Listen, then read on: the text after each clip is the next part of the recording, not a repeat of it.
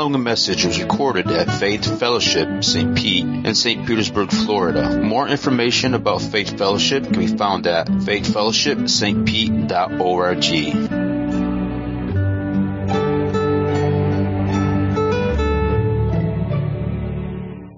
We're going to talk about something that we should never consider a task in our life. I think that we sell it short when we even refer to it as a spiritual discipline. We're going to talk about prayer this morning. As we continue in our journey through the book of Acts, we're in chapter 18, the first 8 verses, and we're going to talk about why it's so important that we remain steadfast in prayer. And listen, there's a lot of things we need to hear straight from the source, right? It's so important. How awesome is it? How ideal is it for us to hear about prayer from God Himself? And then for Jesus, who came to show us the Father, right? To embody, to be, when you've seen Him, He's the exact imprint, Hebrews 1 says. Jesus Himself said, when you've seen me, you've seen the Father. And who better to tell us how to pray, to teach us how to pray? It's incredible that in Luke chapter 1, verse 1, the only thing we ever see the disciples ever ask Jesus to do, it says, teach us to pray. Now, I believe the reason for that is they saw that that's where He found His strength and His resolve and ours too. That we will grow faint. We will grow weary if we don't remain steadfast in prayer. We find our strength on our knees. So often we want to put our confidence in what we're able to do and accomplish. And oftentimes when we face dilemma, circumstance, or struggle, it's our instinct, right? To lean on our own understanding, to put our hope in, as the prophet said, in chariots and horses, in human strength. When the truth is, our strength is found on our knees, in a humble posture, acknowledging that He is able to do anything that we ask of Him. And we can trust Him that when the desires that we have are not accomplished in the time that we have, we can trust that He is good and that His ways are better and so often different from ours. Right? And so I want to remind us of some passages. I think it's so important that we always read the Scriptures in context of the totality of Scripture. That way we don't ever wander off into false interpretation or teaching. That it should always resonate with other Scripture, but also with the heart of God, with the character of God. James often is, kind of thematically, thought of as a book that talks about the importance of works, that genuine faith works, and works without deeds are dead. But it's interesting. Now, this is the first letter written to the saints. Right, the first New Testament letter that was written to the 12 tribes scattered among the nations, and opening thoughts are talking to them about various trials that they're facing. That it's a very hard season for the church, and in the midst of that, as he says, count it pure joy, my brothers, when you face trials of many kinds, for you know that the testing of your faith develops perseverance, and perseverance must finish its work so that you are mature and complete, not lacking in anything.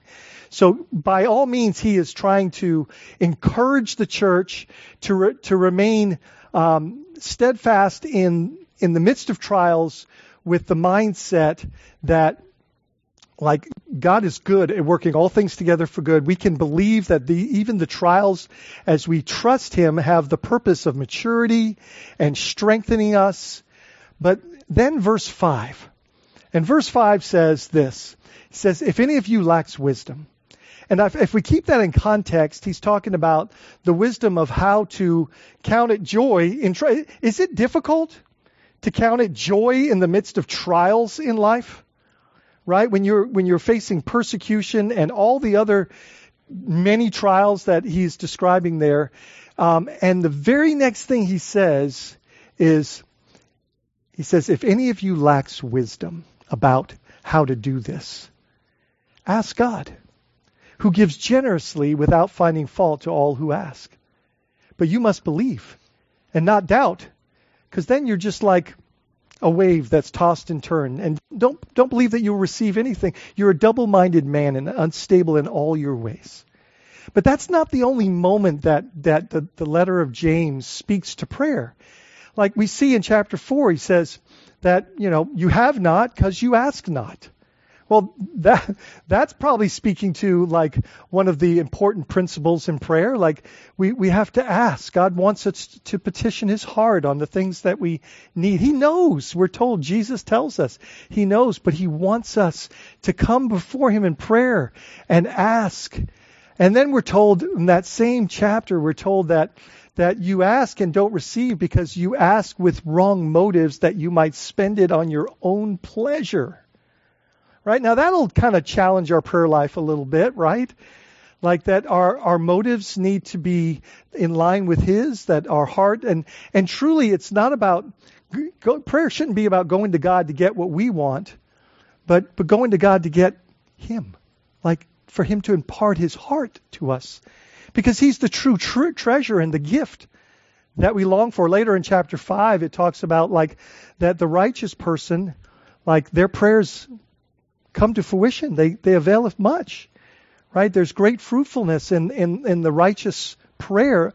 And then we need to be reminded in that moment that the righteousness of Christ has been imputed to us by faith and that we can come before the throne of grace with confidence. So in this passage, and what I love about Jesus is, he's just trying to show us the Father. So let me ask you a question. Is there any difference that transpired from the Old Covenant to the New Covenant? Did Jesus change anything? Or did he change everything? Right?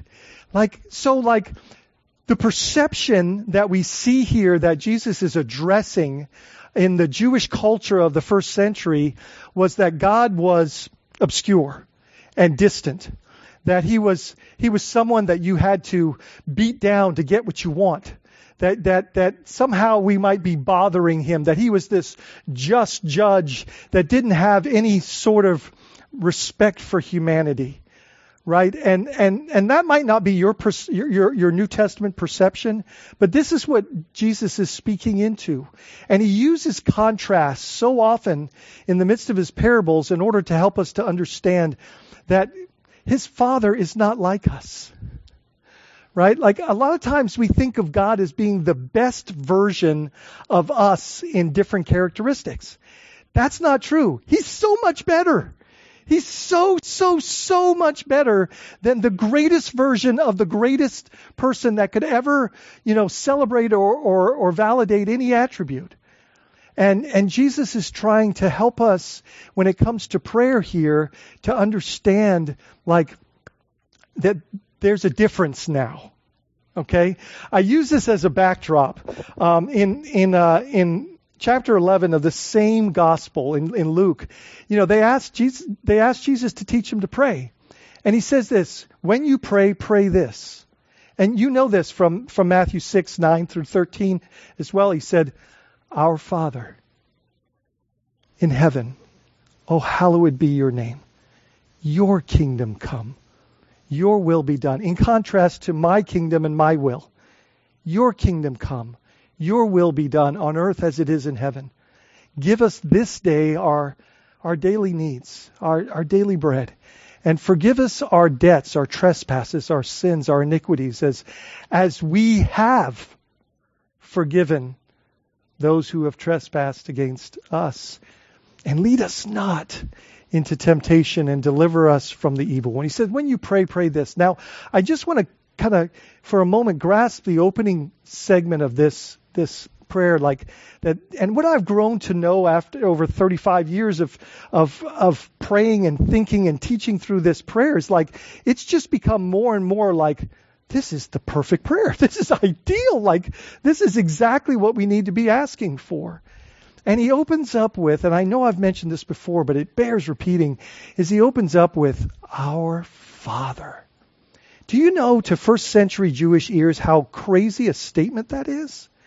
And he's literally sharing this with his disciples. And in the case of the Sermon on the Mount, there was a crowd that had gathered. And he is saying that this God is now going to be so close, and he's going to adopt us in and through the work of the cross, which they couldn't understand at that moment, but now he's going to be your dad. He's like you're gonna relate to him as Father. He's inviting you into the family. He wants you to know him in intimate terms, and he wants you to relate to him in ways that an ideal father, right, would be relatable. And in the midst of what can you imagine, like Jesus, who knows his Father perfectly, is one with him, mind, heart, spirit, purpose, like is wanting us to know his Father's disposition. So here's a question for you. Do you think that knowing the Father's heart, disposition, attributes, character, does that make any difference when we're praying? I'd say it makes all the difference. Because, so when you're talking to someone and you're think about the things that we ask of God to do that are, and we should, because it's well within his word and his will, if we're praying according to his word, and his power. But to come to him, like he wants, like, do we exercise faith when we pray? Think about it. Like when we pray, and how we pray and what we pray for, and how we relate to him and how we ask and then rest in that ask, makes huge faith statements, right? So here Jesus uses a contrast between a widow, who we'll discuss in detail, that has no husband, obviously. This is the point he's making. No status, is of great need, is in a mode of lack, right? Like there's this individual, and then there's this judge who has no fear of God, right? And no respect for man. And she's having to try to beat him down in order to get justice, advocacy on her behalf. Let's read the text together. This is in Luke 18, verses 1 to 8. And he, the Lord Jesus, now who is speaking to his disciples, we see that earlier in chapter 17, he told them a parable to the effect that they ought always to pray and not lose heart. He said, in a certain city there was a judge who neither feared God nor respected man. And there was a widow in that city who kept coming to him and saying, "Give me justice against my adversary." For a while he refused, but afterwards he said to himself, "Though I neither fear God nor respect man, yet because this widow keeps bothering me, I will give her justice, so that she will not beat me down by her continual coming." And the Lord said, "Hear what the unrighteous judge says. And will not God give justice to his elect or chosen ones, who cry to him day and night? Will he delay long over them? I tell you, he will give justice to them speedily. Nevertheless, when the Son of Man comes, will he find faith on the earth?" So, why does Jesus intentionally use a widow in this parable? Keep in mind, this is a story or illustration that it's meant to illustrate heavenly principle, or to depict the Father, or, things that are true in glory. And so, why would Jesus intentionally use a widow in this parable? They were one of the neediest members of society. Caring for them has always been high on God's list. We see that in the Old Testament. We see that we're told that that's what in the latter part of, or in James chapter 1, that's what true religion is. Orphans and widows, caring for them and keeping one from being unstained by the world. But why else is Jesus intentionally using a widow here? In the first century, widows' voices were often unheard. Keep in mind that in this context, what Jesus is using as an illustration, there wasn't courthouses So these were tents that moved into different places around the Jewish nation, and they would show up, and then there would be those that petitioned to be on the docket, and then they would be given an audience with a judge that would hopefully give them justice in their scenario. And if you are a widow, you are on the peripheral of those expectations, of those opportunities. And so, her voice was not one to be, and Jesus is intentionally using a widow here to help us to understand something very important. Usually, what would you think of the moment that you realize Jesus is using a widow? The first thing that you would draw an association with that is that she has no husband, right? And because of that, no advocacy. And man, as I was studying through this, that is one of the things that leapt off the page. Guys, for us, he's talking to the disciples here. For us that are in Christ, those that have the elect, the children, like those that are his, do you know that you have a husband? And you have advocacy. Do you know that? Like, one of the most beautiful things about prayer is this, is we're told now, as those that are in Christ, that we have the mediation, the advocacy of Christ seated at the right hand of the Father, making petition for us on our behalf. Right? Can you imagine? Like, our bridegroom is seated with the Father, and his accusations are brought before the throne. We are cleansed. Jesus says, I died for that. I covered that. And is continually, and then the other benefit is this, as we see in Romans chapter 8, is that the Holy Spirit, and the other gift that we have is the Holy Spirit is actually helping us to pray in accordance to God's will. Helping us.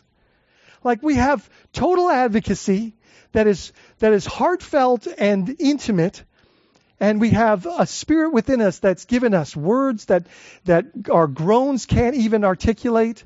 And then what I love about what it states for us in Romans 8 is this, and that it's by God's design, by God's Spirit's desire, he longs and helps us to refer to God as what? Abba. Father. Abba. Like, so, back to the Lord's Prayer again. One of the things that Jesus is always trying to help us to understand about prayer is that we have been brought near. Like, he starts off with saying, Our Father. The Holy Spirit is helping us to understand this God-designed desire that you're my son, you're my daughter, you're mine. And let me ask you a question this morning, because this is really at the heart of this passage. Is like, does it make a difference that we're talking to not just God, but our Father? And that he's not just the ideal Father, he's perfect. And that he loves you, and he demonstrated that love when while we were yet sinners, Christ died for us. Like has he shown his love for you? Has he shown what he's willing to go, the extent he's willing to go to in order to bridge that divide, to bring you back close to him? And one of the things that Jesus is helping us to understand is you're not widow. You're not abandoned. You're not voiceless. You're not obscure. You're near. You're close. You're mine. Right? And you can talk to me. That's why I think it's so important that we understand, like, it matters how we perceive God. It matters what we know about him to be true, because we will pray with that connotation. Does that make sense? And when we know him for how he's declared himself and who he really is, and what Jesus is beckoning us in this parable, then we know we can come into his with confidence and boldness, and we can crawl up in our daddy's lap, and we can put our needs and our hearts in his hands, and we can rest that he's going to do what's right and good and kind and benevolent and perfect. Like He wants us to have this beautiful relationship that's not trying to beg God to get God to do what you want, or to beat him down, or to perceive that he's bothered by your persistent presence. Like, do you know what he went through in order to make that possible? And he wants you to come close, and he wants you to do it in a way that's consistent. And it's a conversation that just continues to have a dialogue about your heart and your needs and puts your faith and confidence in what we're asking for. If any of you lacks wisdom, just ask. And God gives generously to those who have faith, who believe. And so the widow symbolizes the perception of the first century culture, that when it comes to prayer, we must petition like this, because we have no voice or status. We must become a perceived annoyance. We must beat God down to get our perceived justice. Is that true? No, Jesus is saying it's the opposite of that. That is not the heart, the disposition. And when we are told that, and we, especially on the other side of the cross, like that, it's like, yeah, I need to hear that. I need to hear that God wants me to come into his presence, that God longs to hear like what he already knows about my needs and concerns, because he wants me to know. And that's how I learned to know his heart and his intentions and his character and his will. Right? Those things are so important. So it opens up. And he told them a parable to the effect that they ought always to pray and not lose heart. Now, a lot of times we jump into parables and we make assumptions based on perceived ingredients or elements in the parable. But Jesus is always so faithful to give us exactly what he's trying to teach us about that parable, especially when he's talking to his disciples. So let's not miss this statement right from the go. Like, this is what he says. He's telling them this parable. Why? That they may always pray and not lose heart. Now, let me tell you what he's not saying. He's not saying that you would pray and lose heart in what you're asking for. Okay, because that's what we would quickly jump to. But what he's saying is that you would grow faint, grow weary, right? That you would tire in your journey with him. So, like, what we're meant to understand is, like, is it invigorating? Like, think about this, guys. Is it invigorating to know God and to know that he's your Father and that he loves you? Is that invigorating? Is that encouraging? Is it encouraging to know that he wants you to come in and be close and to hear your heart so that you might know his? Like, isn't there strength to be found on our knees? Isn't there strength to be found? Like, and this morning in our study, it was good because Alex brought up Isaiah 40. Verses 30 and 31. Those who wait or hope or trust upon the Lord will renew their strength. They will mount upon wings like eagles. They will run and not grow, and they will walk and not grow. That's exactly what the word is saying here. That's the word. Faint.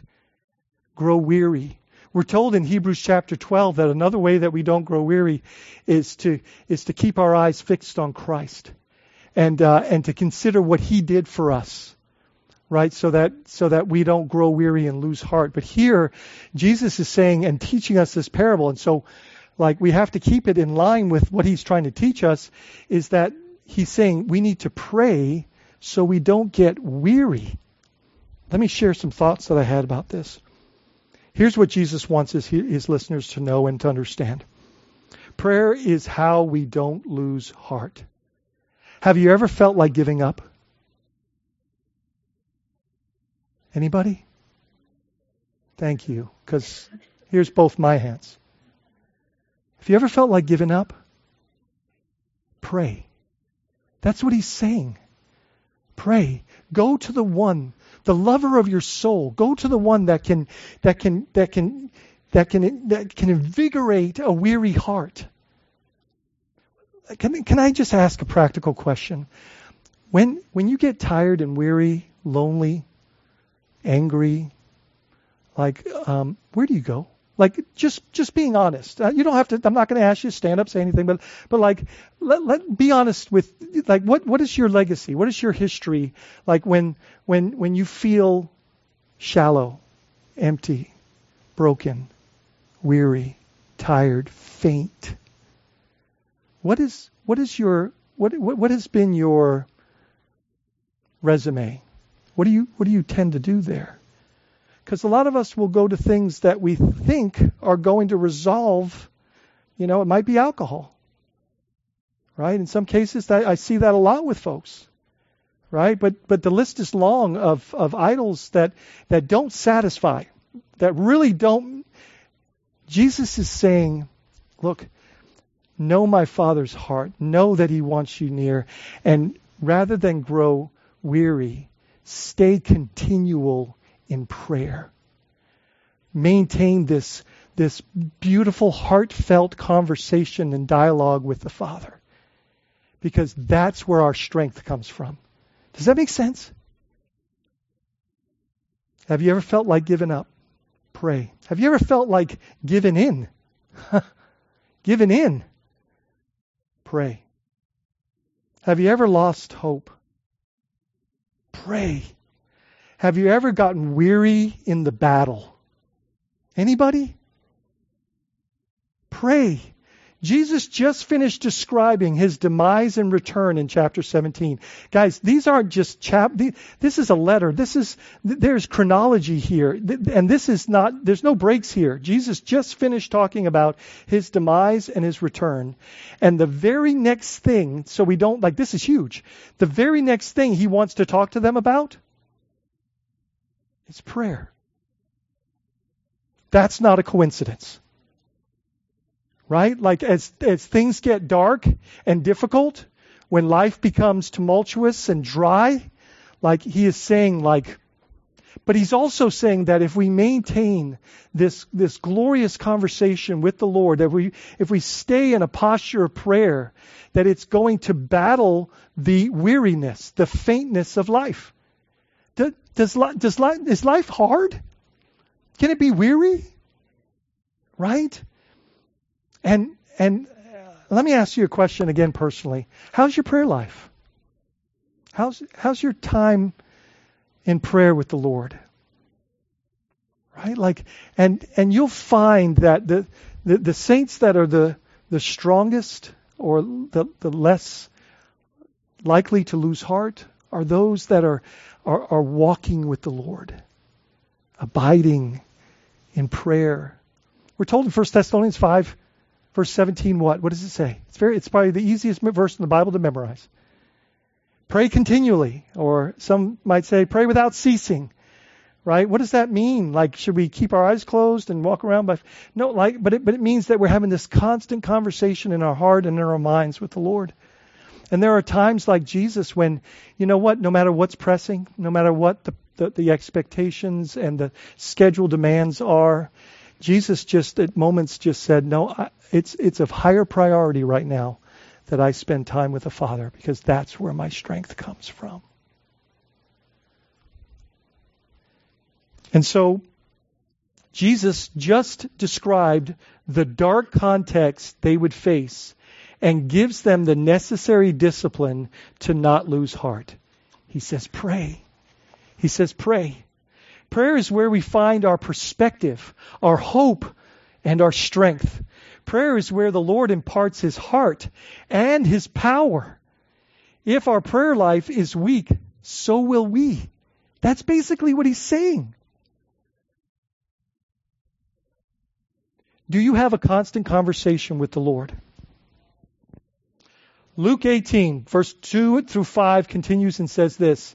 He said, in a certain city there was a judge who neither feared God nor respected man. This is meant to be a total contrast to our Heavenly Father, right? And there is a widow in that city who kept coming to him saying, give me justice against my adversaries. God does not want us, please hear this. He doesn't want us to have a widow mentality as in our coming to him. Does that make sense? I hope that's clear, because that's been so refreshing to me this week. He wants us to know that you have status. You're my child. I died to purchase you back. Jesus is saying, you're my bride. There's intimacy here. And think about this, like what Jesus did to purchase you, to tear the veil from heaven to earth and to make total access to his presence. Like, does that not declare his desire and his hope and his want for you to be in his presence? And doesn't it seem to some degree, and please, I'm not trying to issue guilt here, I'm just saying, like, doesn't it seem to some degree that when we don't fully abide and take advantage of that privilege, that somehow we're not appreciating the cross and what it's accomplished for us? Like, can I tell you this morning that God is not bothered by your coming ever? And that he's in a posture to give you speedily justice and mercy. I mean, like, he's the prodigal father that's on the horizon, that is just so excited about your homecoming. And when you do, with a heart of repentance, a servant mentality, like just acknowledging that I'm your dad and it's better at my house than it is in the far off land. Like, do you not know? Isn't it so encouraging to know that our Father's disposition is, come home. I love you. I'll throw a party if you do. I'll restore you. I'll refresh you in my presence. And man, when it comes to this moment, like what we're trying to be, Jesus is trying to remind us of is that God is not bothered by our requests. The frequency of our coming is completely opposite to how this judge responds to that. He is delighted. Right? Now, let me be clear here, because if you're reading the Old Testament, you're going to find that, especially in the Psalms, it's like, oh, please, is this falling on deaf ears? Hear my cry. But that's why I opened up with this statement. Has anything changed from the Old to New Testament? Right? Like, you are his. You've been purchased. You've been redeemed. You've been ransomed. You've been made his own. Like, everything's changed. Like, you've been given access to his presence, that your sin is no longer accounted for. That was the great divide, the separation, the thing that kept you at a distance. Jesus dealt with that so that we could be close. And don't you know that in any relationship, communication is vital? And healthy communication, frequent communication, lends so tremendously to healthy relationship.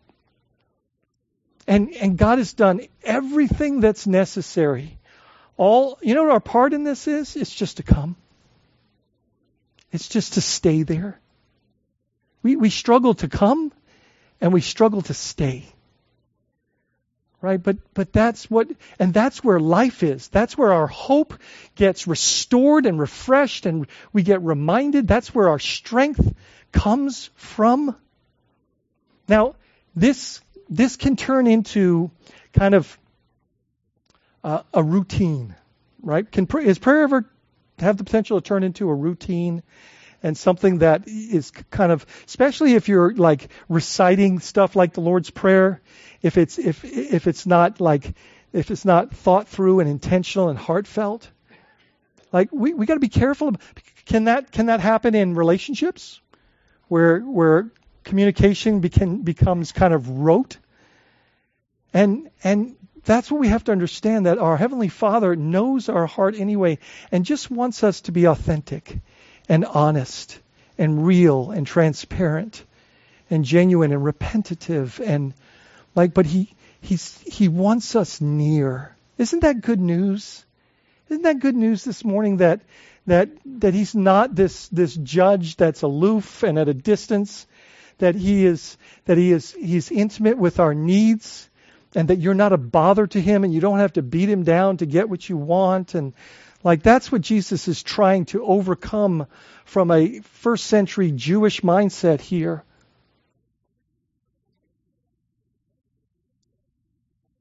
I have to be honest, I don't even know where I left off. So, and there was a widow, verse 3, I'll just go with 4. Okay, good. For a while he refused. Like, it says this judge refused. So can I share this, that we're told in Scripture that God hears our hearts, our prayers. We have the help of the Holy Spirit to even bring clarity and understanding and direction to our words. But like God will always do what's best. Do you believe that? Like, what we believe about him and know about him matters in our prayer life. It's how we relate to him. And when we know that he's going to, like, we can leave it in his hands. We can put it in his hands and trust him. And we don't have to keep trying to beat him down, like we've made this request and now we need to respond as if it's finished. Like we asked, and maybe it's me that needs to change, not him. And that doesn't need to be the nature of our prayers. But for a while he refused, but afterwards he said to himself, this is the unrighteous judge, though I neither fear God nor respect man, yet because this widow keeps bothering me, and I think Jesus said that because he wants to clearly state that don't ever feel like you're bothering God. I will give her justice so that she will not beat me down by her continual coming. You know what that's saying? That this judge was more concerned about himself than her. And you know what Jesus is saying? That's not the heart of God. If that's the case, why would Jesus ever go to a cross for you? So some thoughts. Is this the relationship we have with our Heavenly Father in prayer? I'm being a bother. I'm just continuing to give him the same thing over and over again, hoping to get my way, and that I really don't think he cares or knows me. Often it is our poor perception of our Father's heart that hinders our prayers. He is not an unrighteous judge. God is not the best version of us. He is so much more. He's so much better. Let's not just give him those accolades, because he's so much better and we need to let him out of that box. Our Heavenly Father sees us, knows us, loves us, and hears us. If we are in Christ, the curtain is now torn. We have intimate access. And by the way, we are not widows. We are orphans. We are not widows or orphans in prayer. We have a bridegroom. Right? We have a husband and a father. And that's what he wants us to know. And that they are like the pinnacle of ideal in all of their attributes. We are dearly loved children that have the Father's ear and heart. Our Father never refuses an opportunity with us, as we see in that text. Never. Is that good news this morning, that the God of all creation is never going, you might need to get back with me next Wednesday, and it doesn't matter how many, that's how big and glorious and great and grand he is. It's amazing. It's awesome. And if this widow got her request, how confident should we be in prayer? Right?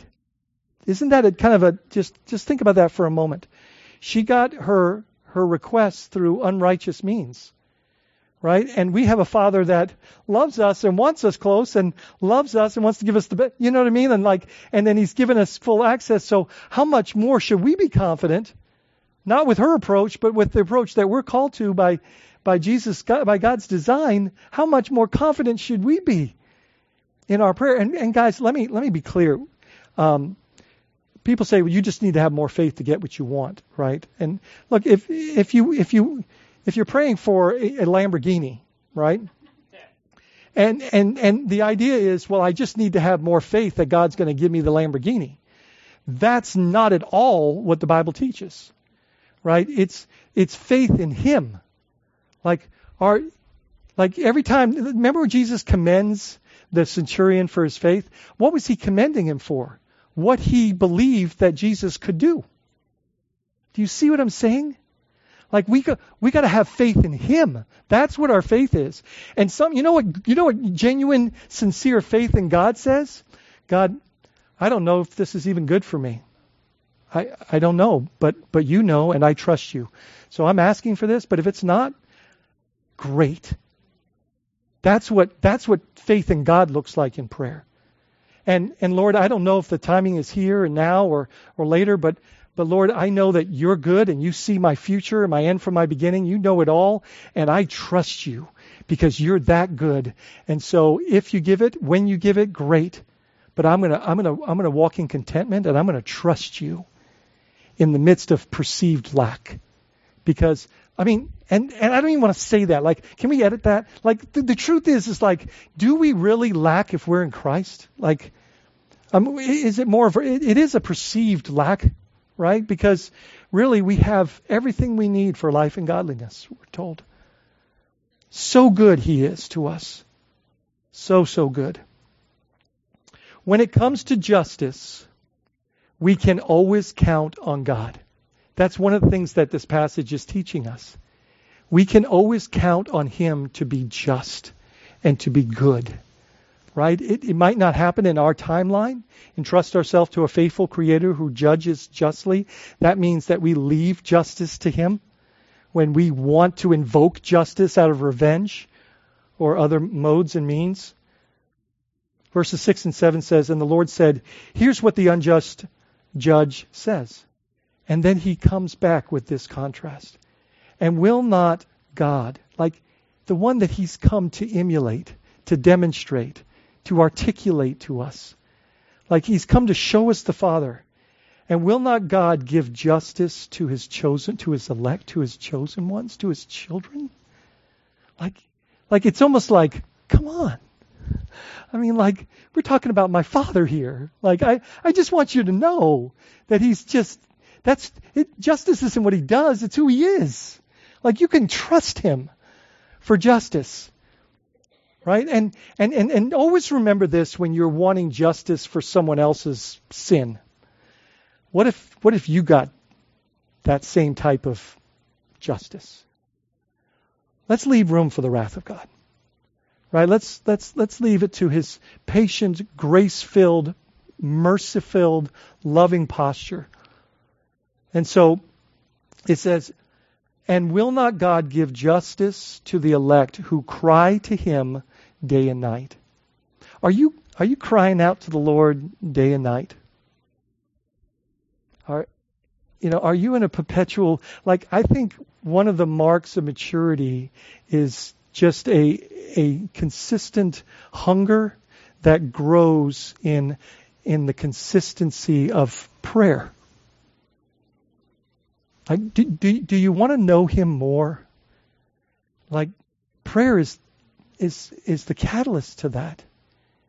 You know, when the disciples were asking Him to teach them to pray, it was obvious because that was something that was significant and necessary and evident in His life and His relationship with the Father.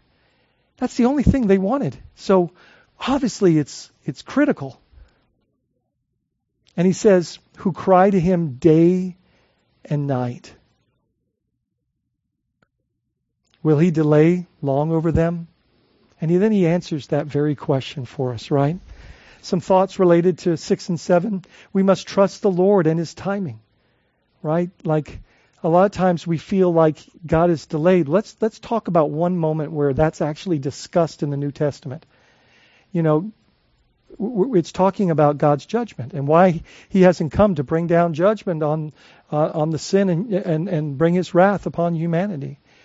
And we're told that God is patient, that His desire is that none should perish, and that He is patient in bringing that day because His desire is the hearts to rescue them. And so that is delayed. right? But why is it delayed? It's out of mercy and grace, and his patience is on display. And so can we trust, let me just ask you a question this morning. Can we trust God for his timing? Can we believe that he's wiser and smarter, more omniscient than we are, that he has a better perspective? Do you think you would be better equipped for life if you knew everything that was going to happen in front of you? Everything to the detail? You think you'd be better? Well, that's his posture. That's his perspective. And he wants us to rest in that. Not have a kind of a, God, can you fix this, please? I'm crying out to you here, Lord. I know you hear me. I know you're good. And then we're over here continuing to walk in anxiety and trying to fix it, and calling the plumber, like can we? And I got to tell you, just from practical experience, that it's been so many instances, like amazing moments, where I just asked the Lord for wisdom, or I asked the Lord, just in simple things like things that get misplaced or lost. And when you know that he knows, I'm telling you, like, the thought comes to me immediately. It's happened just recently a dozen times. Or he directs me, I have no idea where we were unpacking the car. We were staying at this place and we were unpacking the car. This was a while ago. And I had just said, we'd just taken everything out of the car to put in the room. And I had the key to the car in my hand. So I said, I'll just put it inside my shoe. You ever do this? You put stuff in a place where you never put it, and then, well, at least at this stage of the game, I'm starting to forget those things. So, but it's interesting, we get in the room, and I'm like, honey, I don't know where the key is. I don't have a clue. And of course I haven't said anything to Sheba until I've exhausted all of my, my thoughts and ideas, and I can't, for the life of me, I can't figure it out. And then I'm just like, come on, Colin, this is what you know that he knows. And so I just paused and I said, Lord, and I'm not joking, before I could get to I was like, Lord, before I could even start the ask, it was like, it's in your shoe. And I didn't hear dummy. I didn't hear that. I did not hear that. I honestly didn't. And so that's our God. Like when you ask him, are you believing that you know what I've come to in the last maybe 10 years is that I'll hear about someone having surgery, but I've heard about it after the surgery. Has this ever happened to you? You hear about it after, it happened at 8:00 and now it's 11:30, right? And they're asking for you to pray for them. I am fully convinced that he's not bound by time, and that I can ask God at 11:30 for something that I need at 8:00 that same morning, because he's God. Do you think he's not pleased when we ask in faith in what we believe and know about who he is? This is what I'm saying, guys. Do we sell him short in prayer? Do we sell him short when we're asking him for the thing? Because you know what it seems like with the centurion? It's like Jesus was so amazed at his faith because he was asking him to do something that only God could do. And do we ask God, are we asking God for things that God wants us to ask him for? Because only God can do it. And he's able, and are we kind of declaring his character and what we know that Scripture declares and is true about him when we ask and when we pray? And I think it's always interesting that Paul always seems to open up with praise in his prayers, and thanksgiving seems to season all of his prayers. And Jesus says when we pray and pray this and gives us this beautiful prayer, he says, start with our Father in heaven. Oh, holy, holy, holy, hallowed is your name. Do you know what that means when he says name? He's not talking about Yahweh or El Shaddai. What he's talking about, though those names are depictions of aspects of his character, he's talking about him. What's in a name? You. All that describes you. That's, hallowed is all of you. Your resume, your attributes, you're awesome. Right? And should not be, what a great way to start, to be reminded of who we're getting to talk to as Father. At the same time, he's God. And he's the one that has made this relationship possible. He's the one that's inviting us close. Like, how sweet is that? We are God's chosen ones, His children, and He is a good Father. We come to Him in prayer as a faithful, loving Father, our Father in heaven. The widow lacked access to the judge. We are invited in. Do you see the contrast that Jesus is trying to help us to understand? We have been given an invitation not to just Him, but like adoption. Like, we've been invited into the home, right? Better, into His heart. And He's articulated that. Listen to Hebrews 4:15 and 16. It says this, "For we do not have," speaking of Jesus, "a high priest who is unable to sympathize with our weaknesses." He tasted all of it. And yet without sin, but one who is who in every way has been tempted as we are, yet without sin. Now listen what it says. Let us then. Why? Because Christ's blood purchased us close, intimate, tore the veil, broke down the divide. Death was conquered, right? Sin was atoned for. And now there's nothing keeping us from being close. And He says, let us then with what? What does the word say? With confidence. Let us then with confidence draw near to the throne of grace. Like, why would He not just say throne? Isn't it wonderful to know that it's a throne of grace? And that we're told to let us then with confidence draw near to the throne of grace that we may receive mercy and find grace to help in time of need. How needy are we? How desperate are we for the help that only God provides? When we live at odds with Him, it's just, it is death. When we live close to Him, then we experience life and peace and joy and hope, all these things that are native to Him. Later on in chapter 10, verse 19 to 22, we hear this word confidence again. Listen to what it says.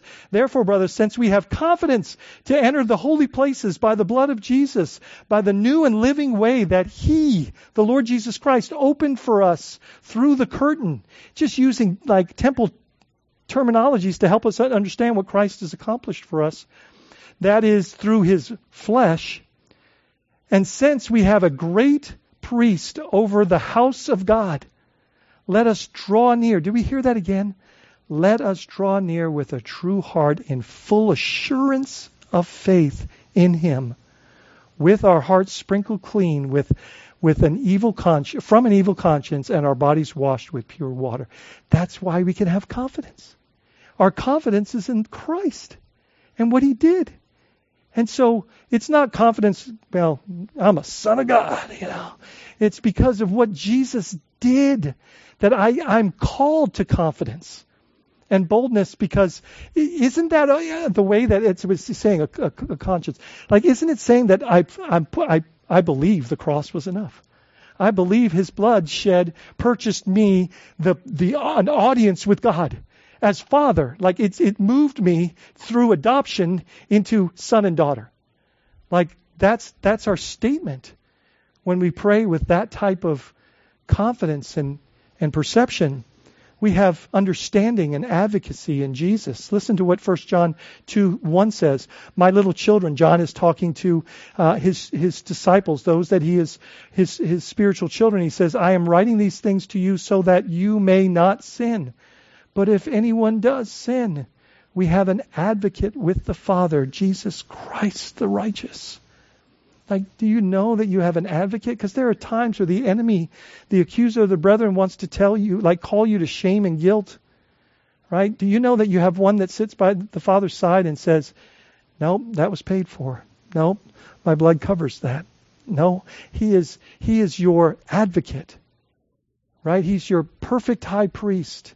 He's the one that truly bled for your purity, for your ransom and rescue. We have been given intimate access. What a privilege. We even have help to pray according to His will in the Holy Spirit, Romans 8 tells us. And if we don't pray, then we are often in the same dilemma as the widow. Does that make sense? Like, I hope that your prayer life isn't like the posture of a widow who doesn't understand what Christ's blood and cross did to give us intimate access. And I really hope that the fruit of our time together today has really kind of invigorated your desire to pray and spend time with the Lord day and night, and to come to Him in a manner that is honoring to His Word and to His will and to who He is. It's so beautiful. And finally in verse 8 it says, I tell you, He will give justice, speaking of His Heavenly Father, who He knows in oneness. He will give justice to them speedily. Now look, Jesus said this. How about we pray with that in our promises, right? With that in our faith bank, right? Knowing that God is just according to His will, according to His methods and purpose and plan. Nevertheless, when the Son of Man comes, will He find faith in Him on the earth? And why would He say that in the context of talking about the dark days that are coming, and then He's talking about prayer, which He believes He's wanting to equip as an antidote to growing weary? Then He says, will He find faith on the earth? You know what He's helping us to understand is the correlation between prayer and faith. Is He going to find folks watchful and prayerful when He returns? Trusting God for His promises, leaning in. Because I believe that prayer is one of the most profound statements of our faith. And especially like what Jesus says in Matthew 6. Listen, your public prayer should absolutely dwarf your private prayer. Your private prayer should be, go into your closet in the secret place and pray to your Father that is unseen. And the one who sees you will reward you. That's what Jesus says. That's what Jesus says. That's just so good. Finally, I want us to hear a few points and this closing verse so the worship team can come. Prayer is one of the greatest statements of faith. Remember who our loving, generous, kind, just, and benevolent Heavenly Father is when you pray, and count on His promises. Pray His promises. In 1 John 5:14 through 15, and we need to hear this, and this is the confidence, that's the third time we've heard that we have towards Him, that if we ask anything according to His will, He hears us. Did you hear that this morning? If we ask anything according to His word, His will, His promises, He hears us. And that's a statement of He's attentive to that need, to that request. And if we know that He hears us in whatever we ask, we know that we have the requests that we have asked of Him. That is such a glorious promise. Are you praying in His word and in His will? Are your prayers wrapped up in, because you look at Paul's prayers in Ephesians 1 and in Ephesians 3 and in other areas, his prayers, as he talks about incessant prayer in Romans 1 for the church that he's never met, his prayers are wrapped up in the things that God would want. Seek the Lord in prayer so you don't grow weary and lose heart. That's our challenge today. Let's pray. Father, we thank You for Your word. We thank You, Lord Jesus, for Your clear description of our Father and the way that You have petitioned and encouraged us to find strength in prayer, to find strength on our knees and in Your Father's presence. Father, we're so grateful that we can come close, that You have invited us in and near, so that we can put our hearts before You. Not that we would change You, but that You would change us. Lord, we pray that You would give us an insatiable desire for Your presence, and that You would help our hearts to long even more deeply for time with You, and that we would carry a constant conversation with You throughout the day, each day, we pray. In Jesus' name.